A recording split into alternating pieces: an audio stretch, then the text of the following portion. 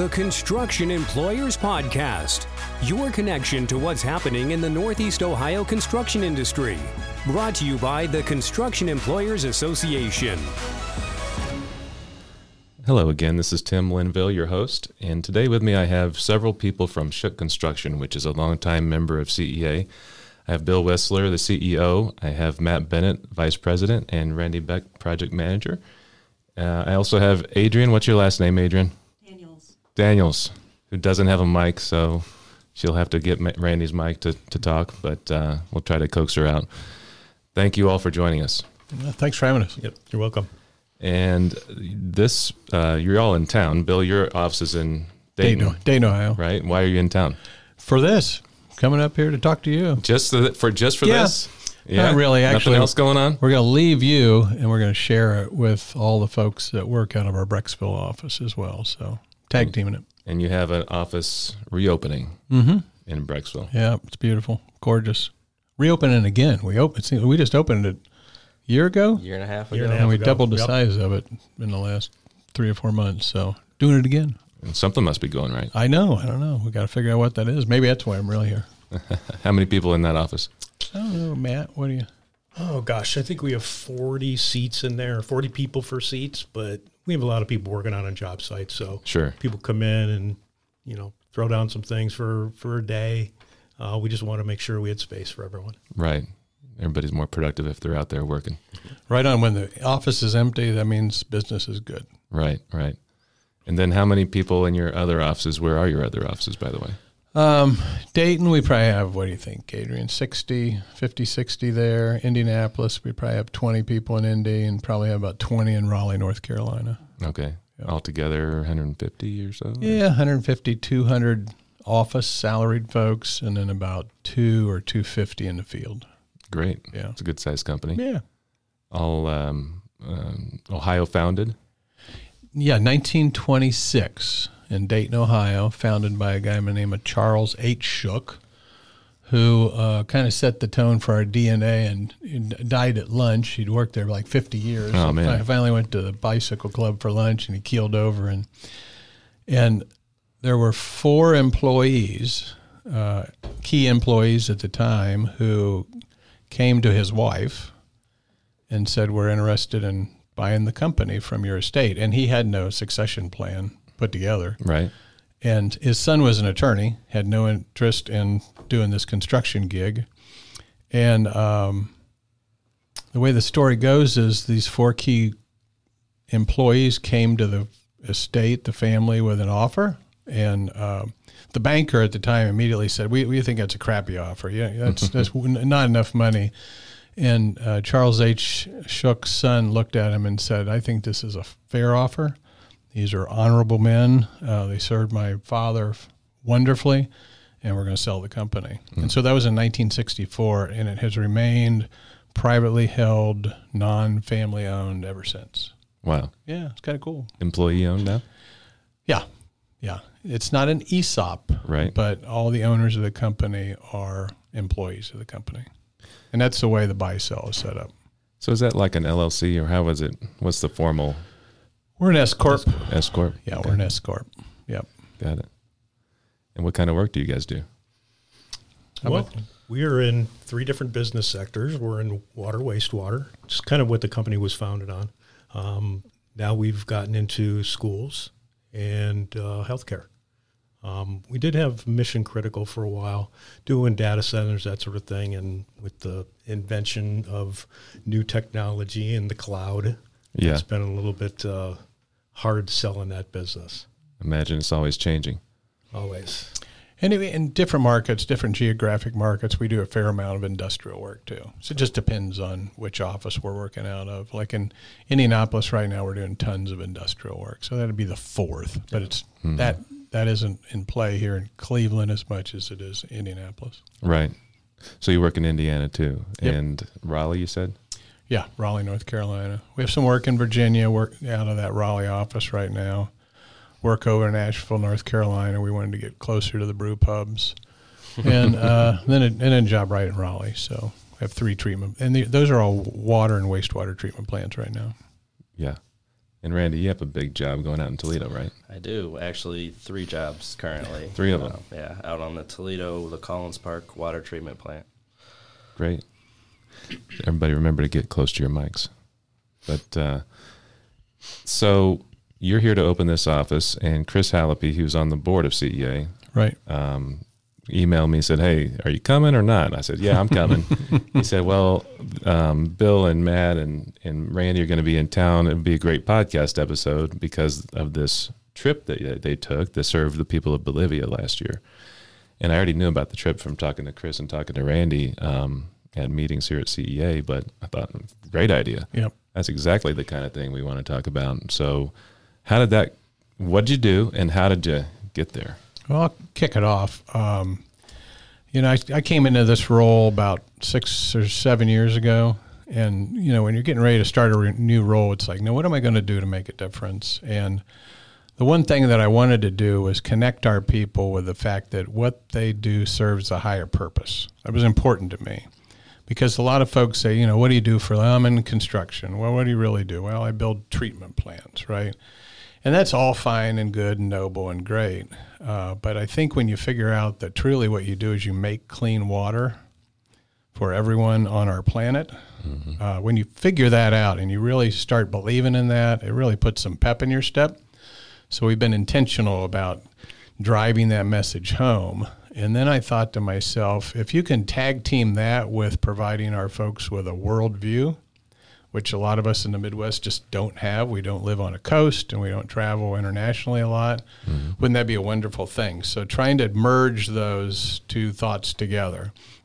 And then I immediately thought about Randy Beck, who has more passport stamps than anybody in the company. Is that right? Oh, yeah. And per age, I mean, it's probably exponentially greater, right? So Randy's not an old guy, but he's world traveled, and I thought, well, let's talk a little bit about sandbagging that. on us. Yeah, he is. So anyway, I started talking to Randy about this whole vision and this idea, and that's when it really started to get legs. Yeah, so I think Bill knew I traveled a lot, but I'm not sure he knew why or that I had done mission trips in the past as well. Oh, so when he kind of brought it up to me, I said, "This is what I've been looking for, and this is actually why I travel."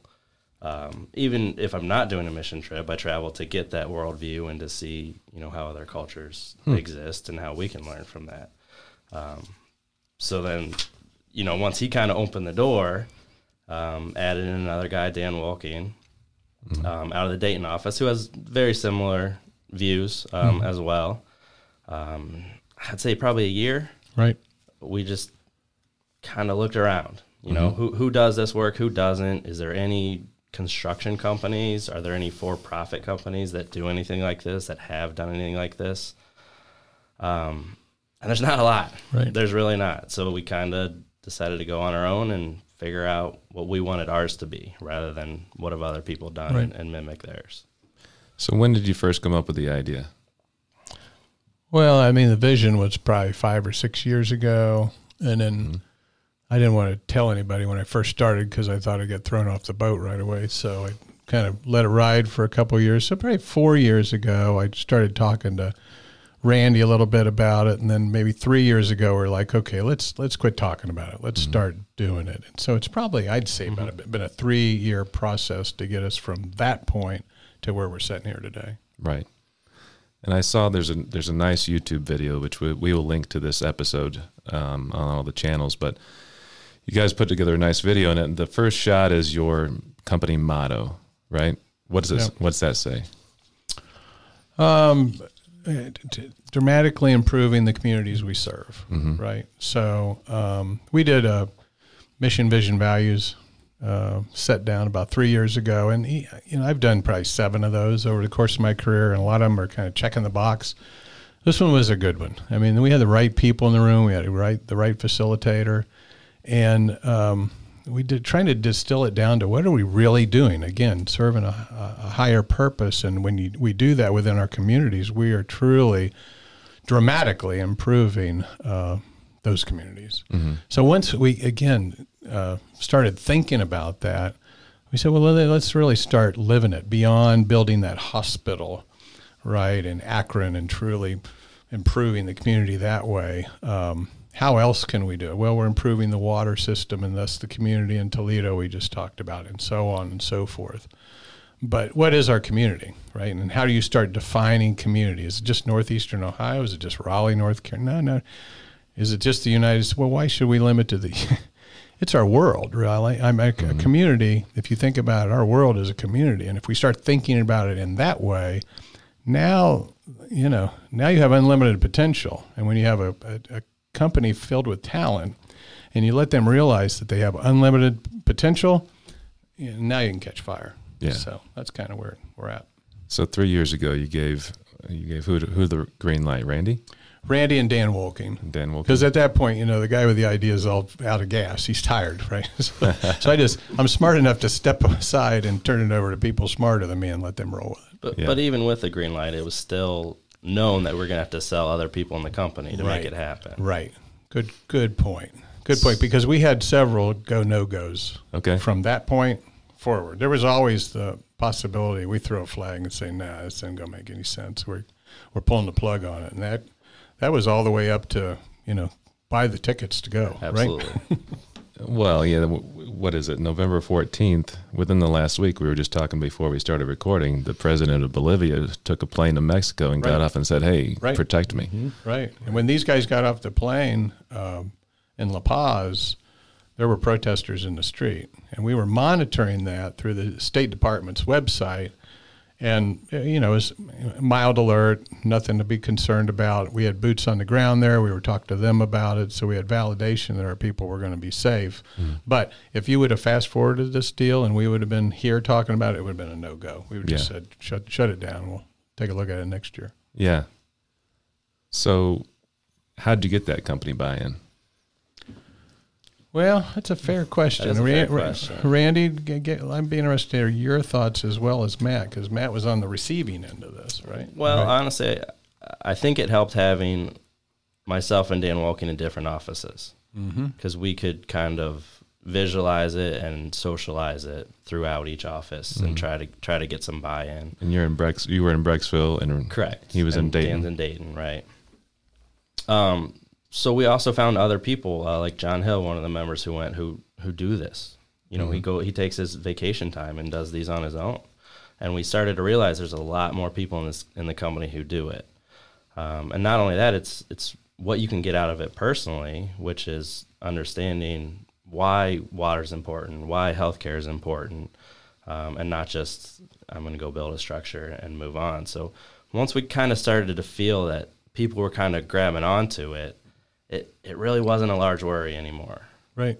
And then we got started thinking about, well, what if we have more people apply for this than we have spots, right? So then we had to go down that rabbit hole saying, well, now how are we going to do that? So we actually put together an application process to vet out folks to see, who wants to just go get out of a week of work and who really wants to go for the right reason. And that was the best part for me, because we had talked to, like I said, other people who've done this, other companies who tried it. And it was always, we think we have 20 people who want to go.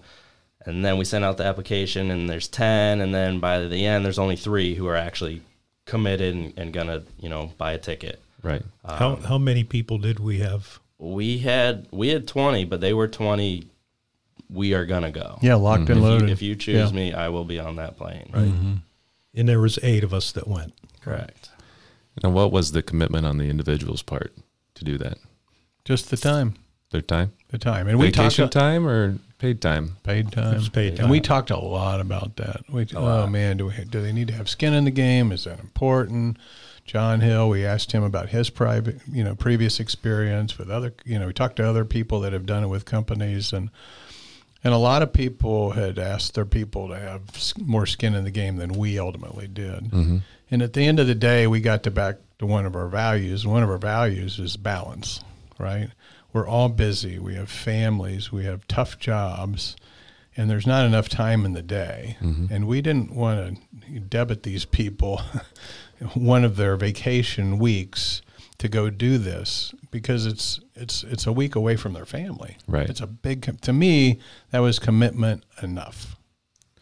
And watching that video, it doesn't look like much of a vacation. Oh my It God! was not. It was hard work every single day. How much Digging weight? Weight did you lose, man? I lost about 5 pounds, but it didn't take very long to get that back. It's actually hard to lose weight traveling, so that's impressive. yeah. We did eat well, that's for sure. So Yeah. we actually did a scout trip a couple weeks, maybe month It was a month month before. a month and a half before. So we sent 2 people down to kind of survey the area, get their bearings, make sure the town was ready for us. And their number one report when they came back is get on a treadmill and put the stair climber up because you're going to need All it. the way up. Because of the elevation. Yes. It was, the terrain was pretty much awful. It was real rocky. Every step was, we were fighting the altitude, and it was, we put the system in on a mountainside. So we ran some pipe down cliff faces, and it was grueling. What was the elevation, Matt? Well, La Paz itself, when we flew in, is about 14,000 feet. And the village that we did the work in was approximately right around 10,000 feet. So and the village is called Tassimi? Tamusi. Tamusi. I've got it pulled up on the TV here in the studio. And if you look at it, the 3D image on Google Earth, it's pretty impressive. It's on the side of a mountain, basically, right? Right. So you were and your project was to run fresh water from where to the village? There was a original water system that was installed in the village, and it's spring fed. So there was approximately 6,000 feet of pipe. It was PVC, partially buried. There was a lot of places where it was just laying on the ground. A lot of it was compromised under tremendous pressure. It was put together with duct tape in some areas, and almost daily when we were there was somebody trying to fix the line, because if that part of the line was broken, the whole bottom of the village wouldn't have any water. Right. So, you would see some grumpy person come up and get themselves a little shower trying to put the pipe back together. It was just part of the daily job that happened there. So our job was to reconnect to the original water source that was way up in the hills. And we ran all new piping down into the village, and to I believe it was 46 service connections. And there wasn't one line that went into a structure. It was, most of the water went to a pedestal that was outside somebody's home that just had a faucet on it. Sure. And did you know that was going to be your project when you sent your scouts a month ahead? Yes. How did you get the project? How did you find a village that needed help? How did you do all that? Go ahead, Randy. Yeah, we knew that would be a struggle. When I did some of these in college, some of my associates back then would drive around places like this and find a town that needed help, and we decided that's not right for us for what we're trying to get out of this. So we partnered with an organization called Engineers in Action, who we met through our contacts at the University of Dayton. They do this type of thing all the time. So as part of their ethos program at the University of Dayton, they had already been to the town. They had already figured out what the town needs and designed the project. So we kind of came on board to put the system in because we're construction, and that's what we do. The interesting part is out of the 8 we sent, I would say only 2 at most had actual construction experience. Really? So we wanted to be very diverse in our company. So we sent accountants and, vice presidents and foremen and just a Pre-construction people. Yeah, a big group. Was I included in that not knowing anything about construction? Not that you don't know construction. 2.5. But the cool thing is, I got here somehow. Our scouts went down and told them, we think we can get this whole job done in the time we're there. And Engineers in Action said, no way. That's awesome you think that, but nobody ever finishes a project. They actually didn't think we physically were going to do the work. They thought that we were going to supervise folks in the village that were going to actually put the pipe together. Does Engineers in Action have boots on the ground in Bolivia? Yes. Yes. Yep. What kind of operation do they have? I don't know if I know you went to their offices. Did you see Yeah, the number? there was about 3 individuals in that office. It was kind of a bizarre place. So couldn't really tell exactly what it was that they do, but they did have several other people that were doing similar trips to the one that we did. Yeah. So they would, they had vehicles and they would send them out. In fact, there was 2 gentlemen that actually took us to Tamusi, which was about a 5.5 hour drive from the business capital, which is La Paz. And he stayed there for about 2 days and then left because he had another project to go to, which was a good thing that he left, because when another guy brought the vehicle back, we gave him a laundry list of materials that we needed. So he went to the city and got them. 5.5 hours later, picked everything up that we needed because we ran out of materials in a hurry. That's cool. And if anybody wants to look this up, engineersinaction.org is the website. We'll link that to the show notes as well. But it looks like a great organization. Lots of universities do projects with them, and I don't see many companies, so maybe you guys were one of the first companies to do a project with them. I'm looking at their completed project list. It's pretty cool. Definitely one of the first. I believe they had one more who we got to talk to a few times beforehand. Yep. Yeah. But the big difference there is a lot of companies that we talked to who had done things like this separated it. They made sure it was on, the employees' time. They worked on it at lunch, after work, and ours was definitely, this is Shook going to do this, not the individuals. Right. Did you fly out of Dayton or Cleveland? Both.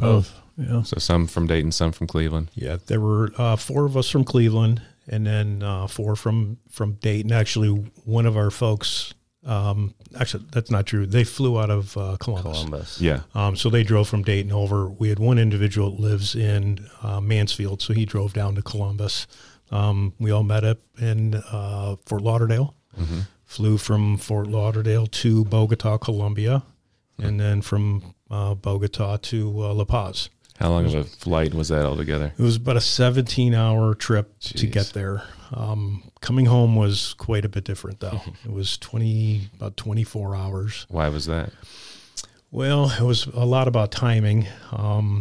We flew out of La Paz, Bolivia at about 2:30 in the morning. So we had an overnight flight, and most of us don't sleep on airplanes. So it was an all-nighter, actually being up at 6 o'clock in the morning because we were still working that morning. Oh, man.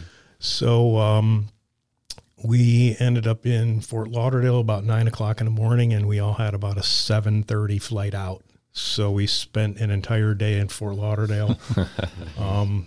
The bar tab was decompressing a little bit.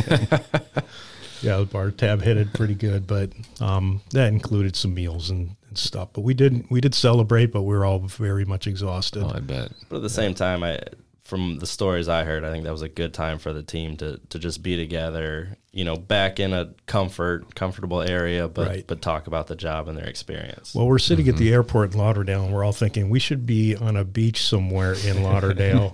Yeah. But the hardest part was, we ended up getting home 2-3 o'clock in the morning back in Cleveland and Dayton. And it just so happens it was Mother's Day. So we all had to be on our game for Sunday when we got back. That was a requirement of the trip. That's Everybody had to be back for Mother's Day. Right. Yeah. You would have been in the doghouse. I might have been a trip counselor for the next one. Huh? That's right. That's right. But Matt almost didn't make it out of Bogota on his way down there. Oh, yeah. Of course, you have to bring this kind of stuff up. I was so overpacked with everything I had. I had a small case that I had my passport and money in, and somehow it fell out of my bag on the airplane from Bogota, or from Lauderdale to Bogota. And luckily I got stopped going through customs, and it was internal customs, so they're just looking for stuff in your bags. Yeah. And they had my bags like completely emptied out on the conveyor belt, and I'm looking around and I'm like, I don't see my passport anywhere. And sure enough, I'm starting to panic, and they're looking for some kind of camping spikes or something in my bag, and which I didn't have. Yeah.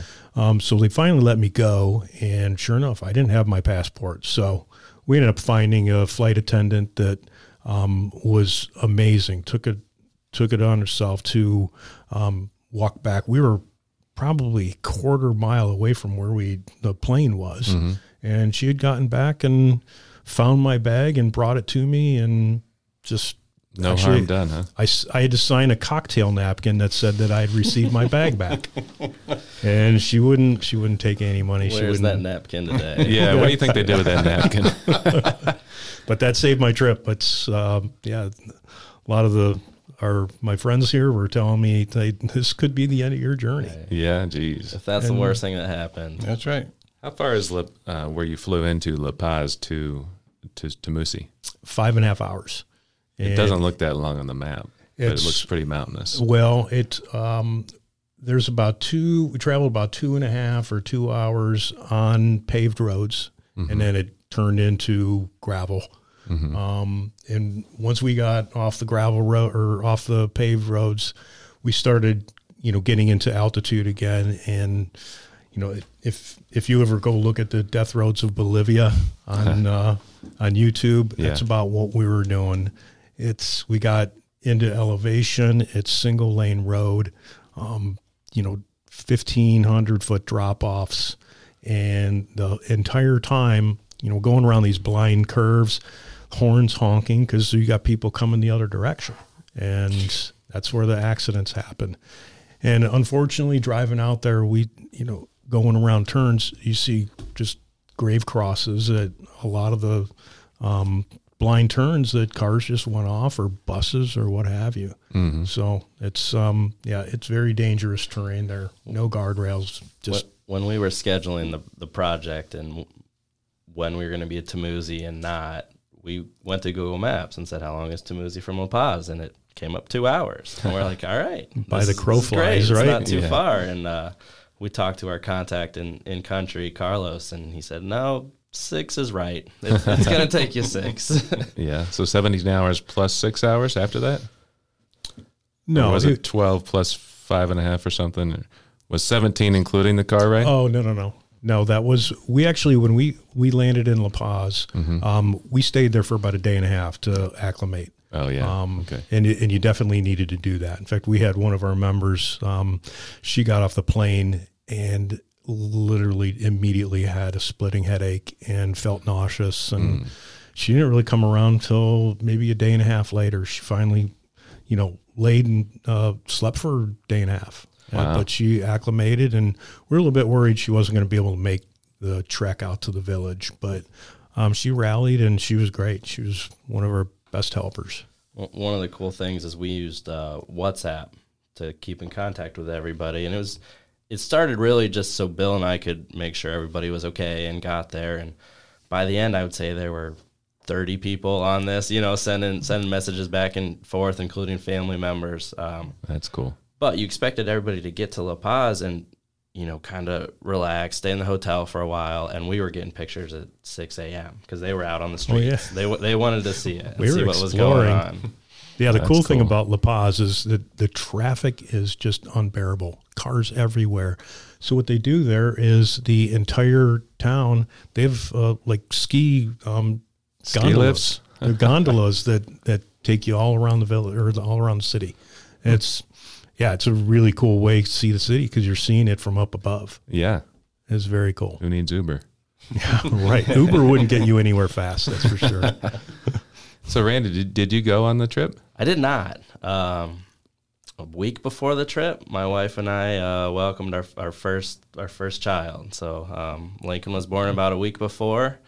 So I don't know, 6 months before, we kind of had the conversation. I was like, Bill, I'm not going on this trip. I would love to, and in the future for sure. But this one I definitely need to pass on. So, it was just as enjoyable for me to see new people go. Yeah. Some probably had never really been out of the country, and definitely never to anything like this. Yeah. And Matt, you went. I did. But you didn't go, Bill, right? Correct. Okay. So the 8 were yourself and who else? It was myself, John Hill, who's a senior project manager, John Kunkler, who's one of our superintendents out of Dayton, Joe Weaver, another superintendent, education, Amy Kalich, who's in accounting, Caleb Arnold, who's a project superintendent, works for me in water, Aaron Crutcher. Aaron is estimator down in our pre-con department. Kelsey?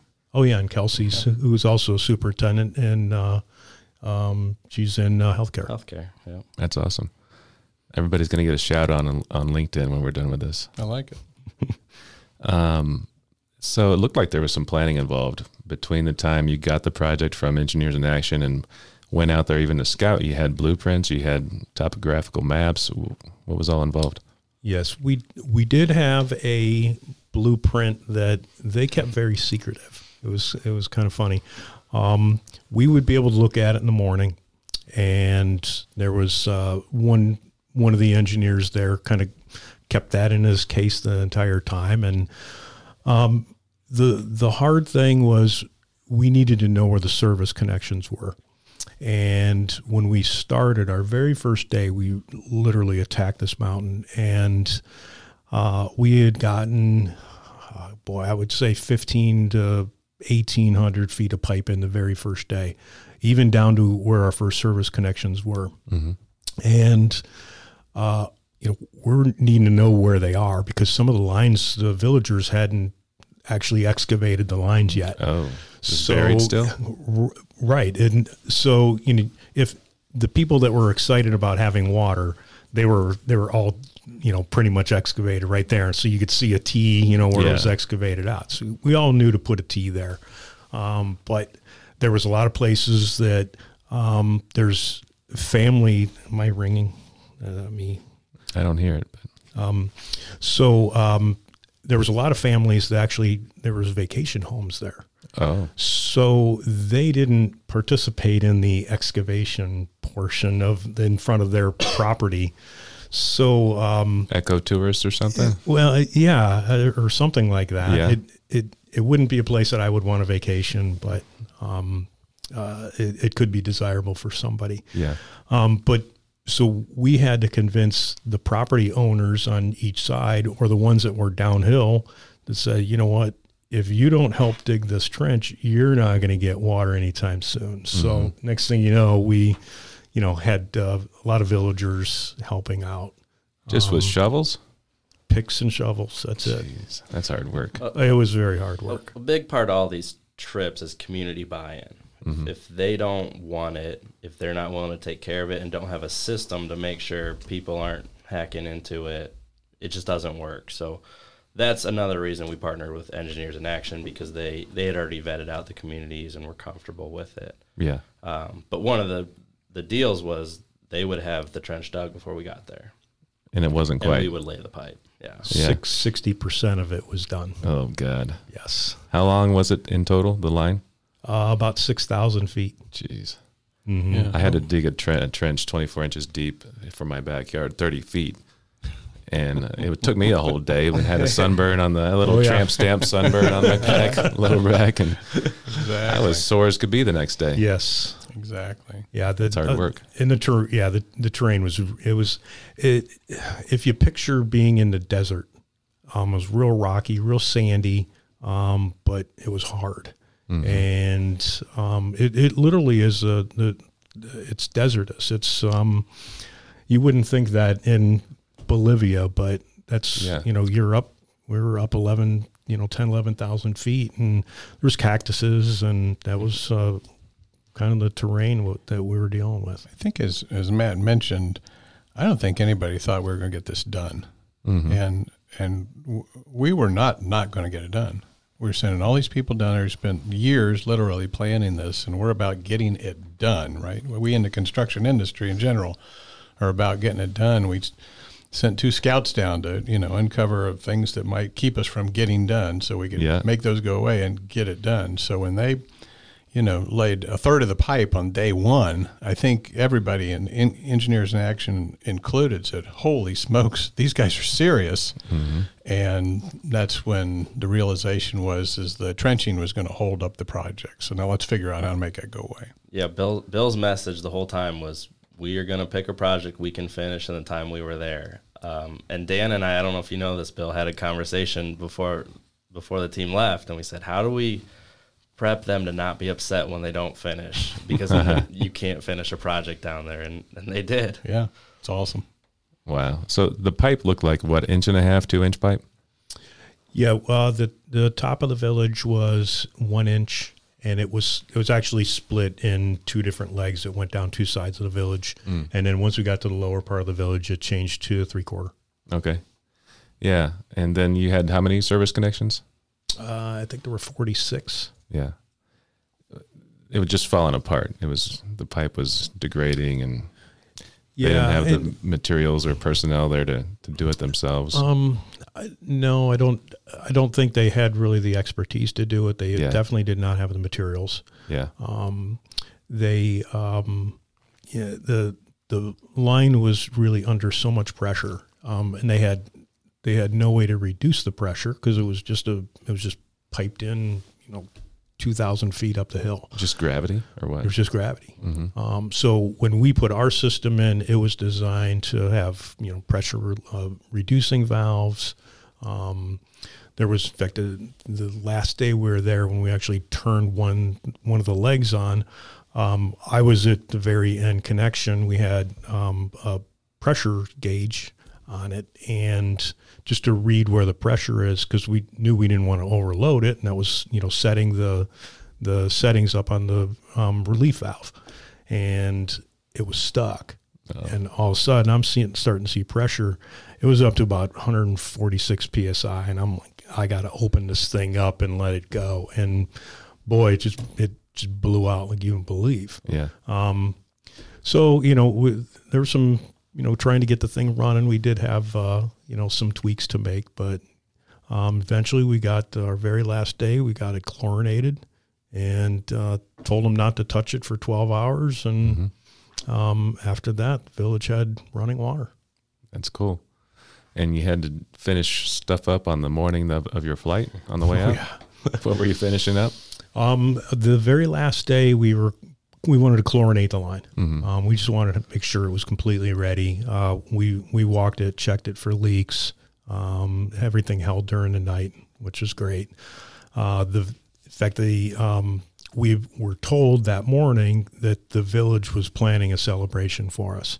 And so that last day, we spent cleaning up, getting the line chlorinated, and we're at least kind of working. The village was preparing some sort of meal and celebration for us up on the basketball court. Yeah. That I was showing you before. Yeah. And part of this village, the things that they have there are, they have farm animals, and they basically farm everything that they eat. So it was corn, it was lima beans, lots of potatoes, or fava beans, I think they call them. Chickens running around everywhere. In fact, every scoop of dirt you take, there's a chicken behind you that's, looking through it looking for worms. Yeah, for worms or whatever, any disturbed ground.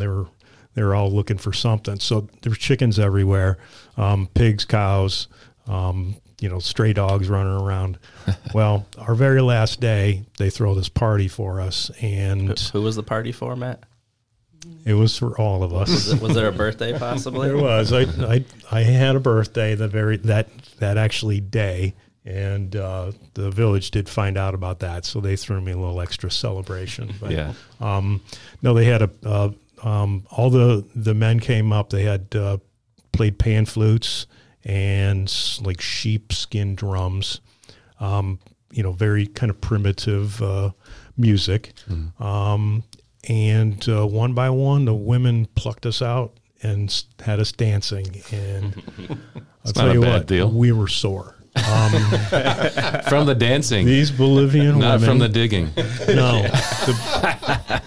The Bolivian women are, they're Careful. all they're shorter, Stout. but Let's go say stout. they are strong. They have grips like you would not believe, and they would not let you go. And of course, me being 6'2", I get grabbed by the 3'8" woman, and would doing some circle dance, and they had us out there for an hour at least. That's awesome. Had this huge meal for us that was chickens, and there was not one chicken left in that village when we left. They butchered every chicken in that village for us. That sounds like a great time. It really was. What's the climate like where you went? In terms of temperatures? It was kind of funny. We were prepared for when we went in May. It's winter, or the start of winter.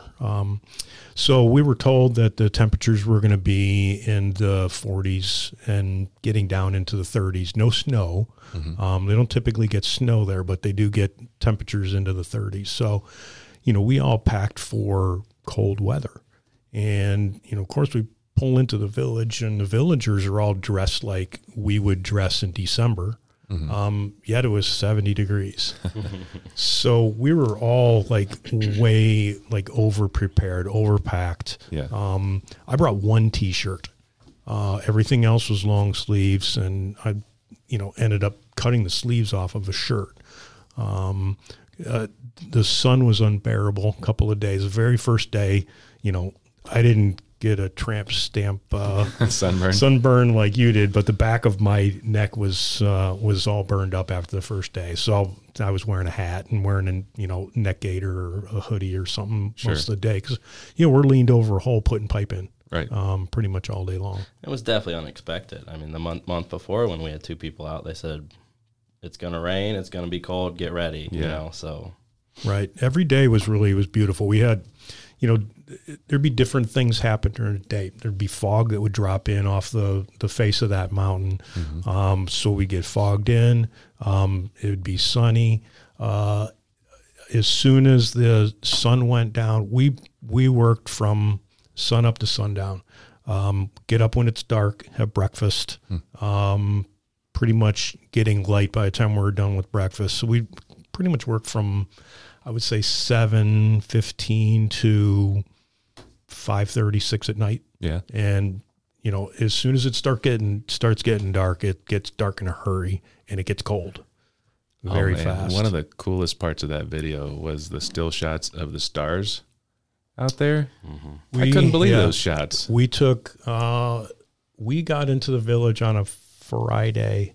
On Monday, we decided to scale that mountain that's right there that the village is on. Mm-hmm. That mountain is sacred to the villagers. Mm-hmm. All their past elders, they actually make the trek up that mountain. It took us about 2.5 hours to climb it. All the elders are buried up on that top of that mountain. And so we got up about 4:00 in the morning and started that hike, and you couldn't see anything in front of us. We're all wearing headlamps, and out of the group, there was 6 of us. There 7 started, 6 actually summited. Yeah. But one kind of held back and could show us the way home, I think. Yeah. But we got up to the top of that mountain right as the sun was started to rise, and it's the terrain just beautiful. The stars, you could see the Milky Way. Stars were so clear and brilliant. Shooting star after shooting star, just like amazing. So that was an experience that all of us are going to take to our graves, because it was really, really a cool thing to see. Just, being in that kind of altitude and it being that crisp and clear was really, really cool experience. Yeah. So guys, what has this meant to your company? Man. Well, for me, I'm gonna answer that differently. What it meant for me, it was a life-changing experience. I I've never done anything like this before. We talked about it. My form of charity was writing a check. And, when push comes to shove in these situations, it's like, is a check really doing anything? In this situation for me, I've been with Shook almost 31 years. Mm-hmm. I've been in water, wastewater, doing construction for that entire time. And, here I can give back a little bit with the little bit of water knowledge that I know. And for me, it's a trip that I will never forget. And in fact, it's I'm going to have my name in on the next one. I don't care what it is. Yeah. Now, probably won't be going, but I want to make sure that everybody in this company understands that this is such an amazing, amazing opportunity that's been, really put in your lap. And it can involve anybody. There's, our secretaries or anybody can go. Mm-hmm. Anybody can go on this thing. And the company's open it up to anybody and everybody. What has it meant for the company? Like Bill started off and said, this is the way we start changing the world. And got to start somewhere. And our first trip was to Bolivia. Yeah. What's your thoughts, Randy? I mean, what have you heard from the folks you've interacted with? Well, that's going to be my biggest question here this afternoon. We're going to do a Q&A session with some of the members, and it's going to be, we know when you came back how it changed you, but here we are 6 months later. How has it changed you now? Does it change, do you not flush the toilet as much? Do you brush your teeth without the water on? What is it? What has it changed? Do you think about it? And that's why a lot of times I like to do these trips continually. It's almost an addiction, but it also, everyone changes you differently, and you don't know how. Mm-hmm. And then eventually you get back to your life. It's natural, but just to continually do it. But for the company, I think everybody they still talk about it, and they say, what's next? When's the next one? Where are we going? What are we doing? And it's really cool to hear. And when we first started, we said, hey, let's do it yearly. This will be great. And then we decided it's a lot of work. So let's do every other year. So we have a little time here. But I think that's part of what we're going to do today is kind of spark interest. Yeah. Don't forget about this. This wasn't a one and done. We're going to continue to do this to make sure everybody in the company has a chance if they want, if they can, to make a difference. Yeah. And the way we're going to do it is just what Randy said. We're sharing the experience with everybody in the company. So I've been on a bit of a road show. I was in Raleigh a couple days ago, Cleveland today. We'll go over to Indy, and we did Dayton a week or so ago. But the idea is to truly share the experience with everybody in the company and then see what happens, because I want to see the second trip percolate up.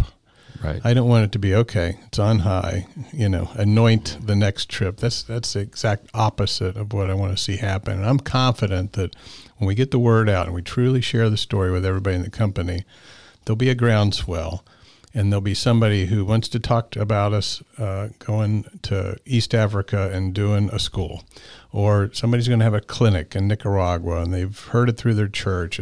That's going to happen. I'm confident it's going to happen, but I want to wait and let it percolate up from below, and it's kind of exciting, I've thinking had a about couple that. of those. Yeah, already. Yeah, cool. Right, and so the concept is to use 2020 to plan that next trip, and then execute it in 2021. And my guess is we're going to come up with 2 or 3 options in 2020. We'll pick one, we'll research 2020, and then the folks that are on the 2023 execution will be, doing theirs in 2022, planning. And so we'll be a little out ahead of it. And my guess is over the next 4, 5, 6 years, we'll just create a culture within a culture that is passionate about doing this forever. I don't hear any hesitation in your voice. No, it's happening. Yeah, that's awesome. The cool thing, too, is a lot of my past experiences with Engineers Without Borders, and what they do is they actually adopt a city for 5 years or more. Their plan is you come in, you do water first, then you build a clinic, then you build a school. Well, those are exactly what we do as a company already. So that's kind of our model that we want to follow. Maybe Tamuzi, maybe not. We may find somewhere else, but we want to go with our other market channels and make sure that, this was a water trip, but we didn't send only water people. But there were definitely some hesitation, people saying, oh, I'll wait for the healthcare one because it relates more to me. So we want to make sure we have that opportunity for everybody. Sure. Well, awesome. Thanks for coming in and talking about it. Anything else you want to add?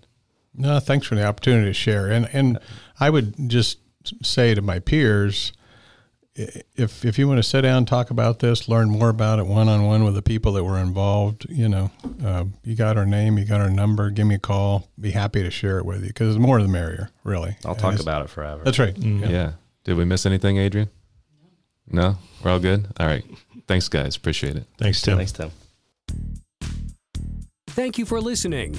To find more information about the discussion in this or prior episodes, be sure to check the episode notes section in your podcast app. Get notified and automatically download the latest episode by subscribing to the Construction Employers Podcast in the iTunes Store or in Google Play. This podcast is brought to you by the Construction Employers Association. Find us on the web at www.ceacisp.org.